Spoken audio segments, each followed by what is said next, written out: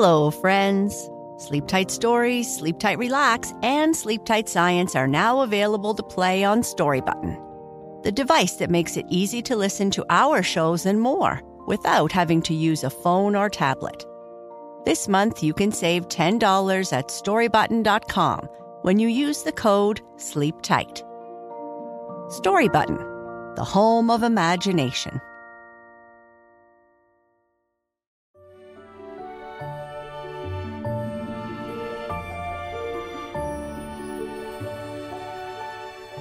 Hello, friends, and welcome to Sleep Tight Stories.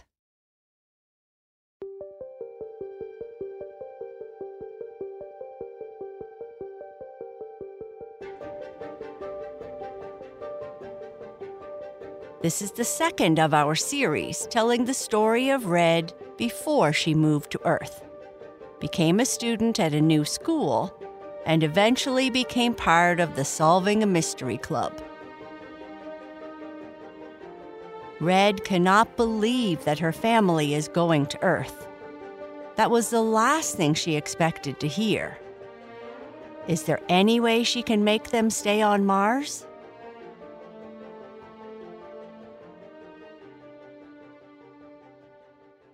The transfer student, Red, must move to Earth.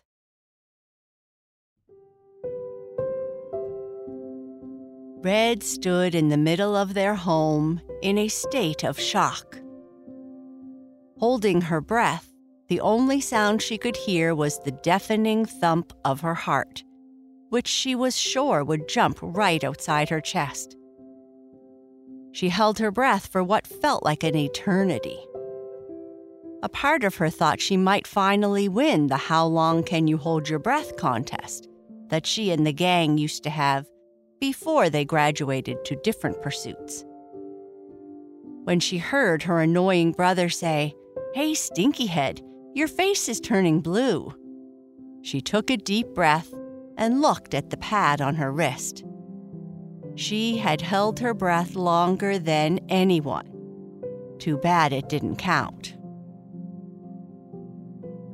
"Isn't this great news?" Red's mother said excitedly. "We are moving to Earth. You will get to attend a new school, make new friends, and best of all, breathe in non-manufactured air." "No, it's terrible news," Red said bluntly, her anger rising. Red had always had a tendency to get angry quickly, hence her name. Usually, this rise in emotion served her well when she directed it toward her studies or a goal she was trying to meet. But her parents often complained it just as often made her grumpy and disagreeable. "This is the worst decision ever," Red continued. "Mars is my home, our home. Why would we ever want to leave our home for some yucky blue and green ball of color when we have perfection here?" "Please don't get upset, Red. Mars is far from perfect, and this represents a great opportunity for us," Red's father said, trying to calm her down. "We never thought, what with your father's work with the Exodus, that we would be permitted to leave. Just think, Red, we can be together as a family." "We are together as a family. All my friends are here. No matter what you say, Mars is perfect, and whatever problems might exist, I will solve them. You once said that all problems can be solved if we work smart and hard enough.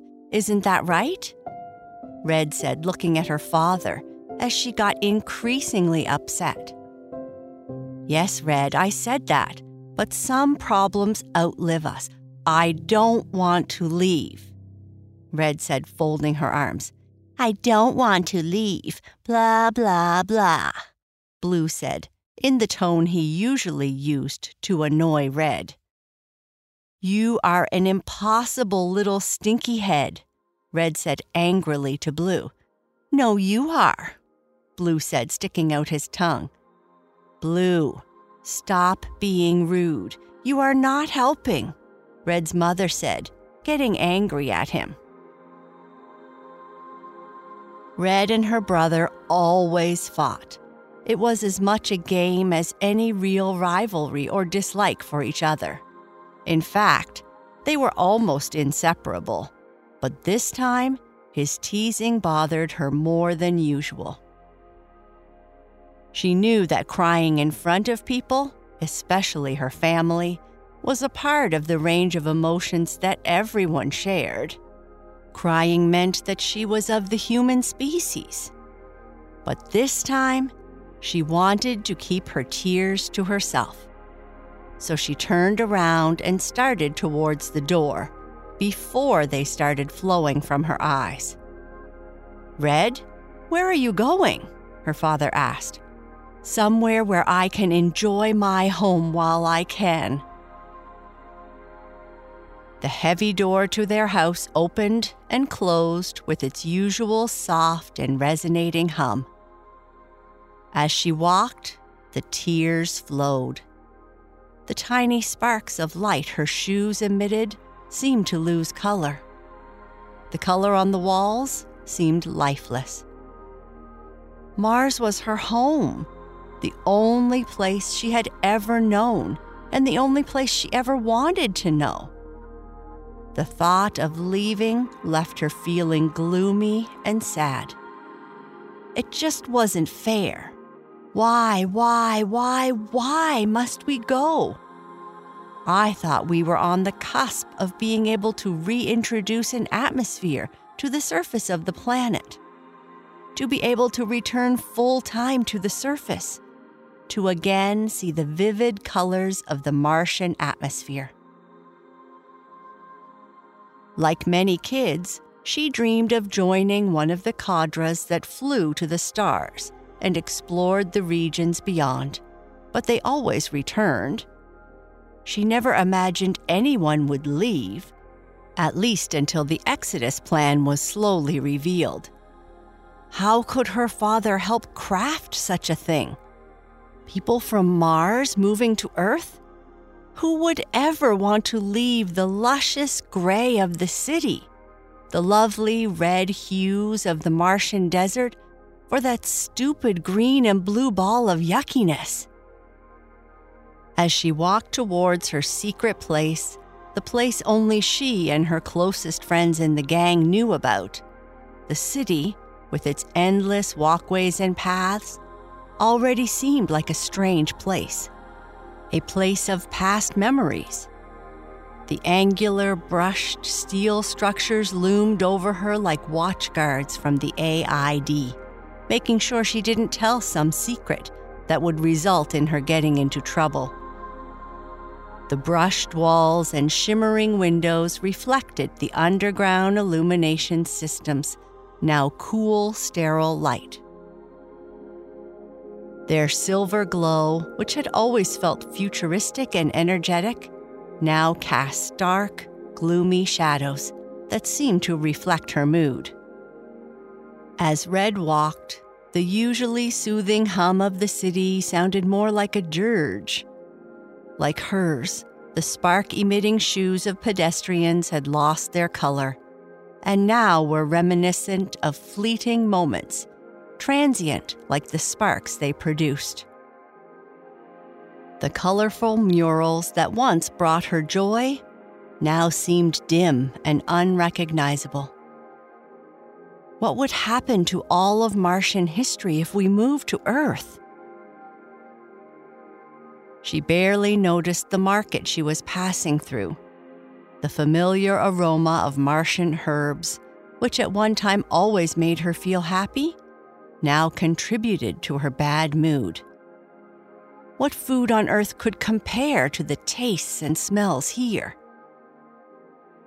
The merchants' musical chatters, which she always loved, seemed more like laments. The shimmering trinkets and glowing fabrics blurred past her vision as her tears continued to flow. Each step felt increasingly heavy, like she was carrying the weight of her entire world on her shoulders. She kept trying to think of ways to convince her mother and father not to leave Mars. It felt like an impossible problem, like the continuum hypothesis she was introduced to at a young age. Red used to believe her father when he said she could solve all of Mars' problems. But now she doubted that what he said was true. How is it that I can't figure out a way for us to stay? She knew deep in her heart that this was a problem, one decision that could not be solved or undone.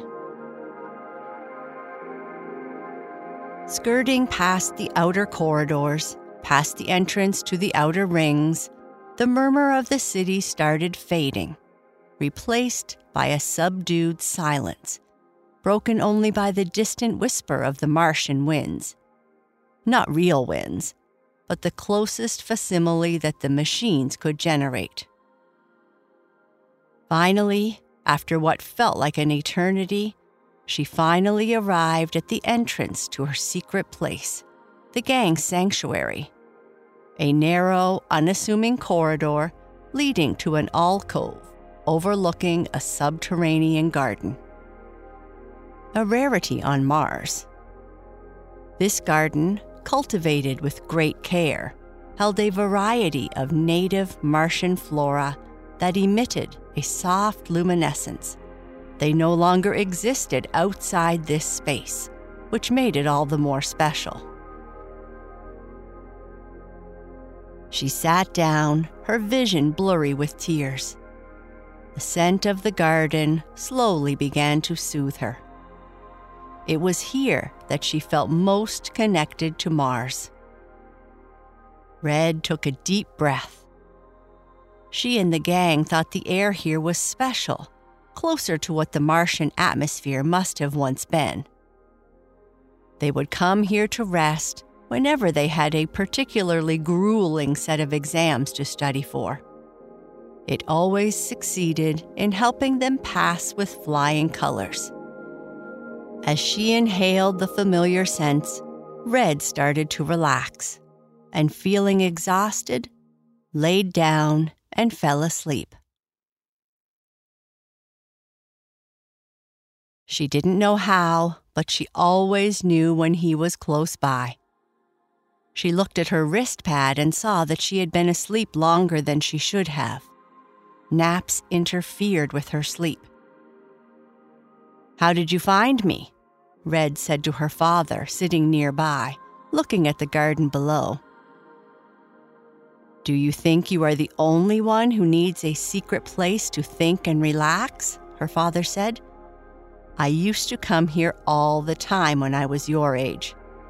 Later, I introduced this place to your mother. And we used to come here to talk, back when her parents wouldn't let us be alone.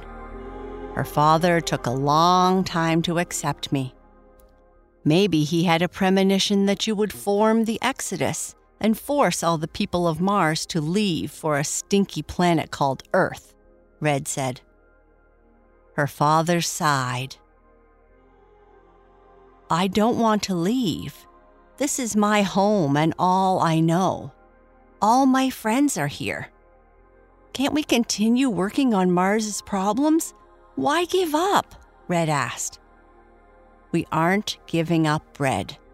We are simply acknowledging that our people's future is not necessarily tied to one place. And this kind of change is more positive than you think. Remember the quote on one of the murals near our house? From the sands of transformation, Mars teaches us that the greatest galaxies of opportunity arise." "I always thought it was poorly written," Red said. "The point is that change can bring new and exciting opportunities."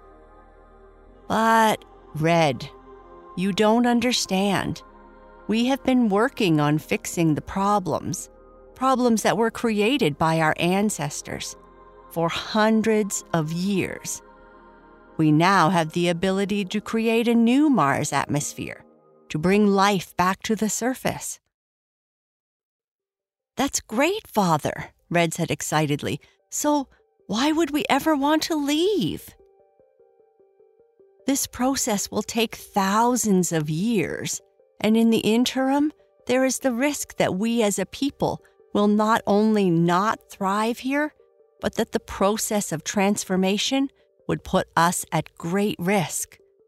This is why I have helped with the Exodus, to ensure that we can have a future in which you, Blue, and all your friends can thrive. The great cities below the surface can no longer provide that. But why am I just hearing this now? Why is it such a secret? Well, that's the doing of the AID. I don't agree with all their decisions, but it's their decision, and I trust they, like us, want the best for all of us. I think they look creepy. They can be a little serious looking. I think they looked at some old Earth movies and adopted the movie's funny style of dress. No one had the heart to tell them when they started dressing like that, and, well, it just stuck. Now it's their uniform of choice. So all of Mars will leave for Earth? Not all, but quite a few. Some will travel elsewhere, and some will stay here, managing the process and the transformation of the planet. I wish I could see Mars as it once was, and not just as it is depicted on pads or in the lab. As do I, Red, as do I. If this place is any indication, it must have been even more beautiful than it is today. I love the desert, but to see the flora here, or the vastness of the planet, would be an incredible sight. One day it will return. Why don't you come back with me? Your mother is making an Earth delicacy which I am sure you will love, Red's father said, standing up and getting ready to leave. I doubt I will love anything that comes from Earth ever, Red said with a frown. You might be surprised. I tried a bite, and it tasted really nice. Getting up to leave with her father, she asked, "What is this Earth delicacy she is making called?" I think she called it waffles and syrup with hot chocolate. Ugh, sounds yucky.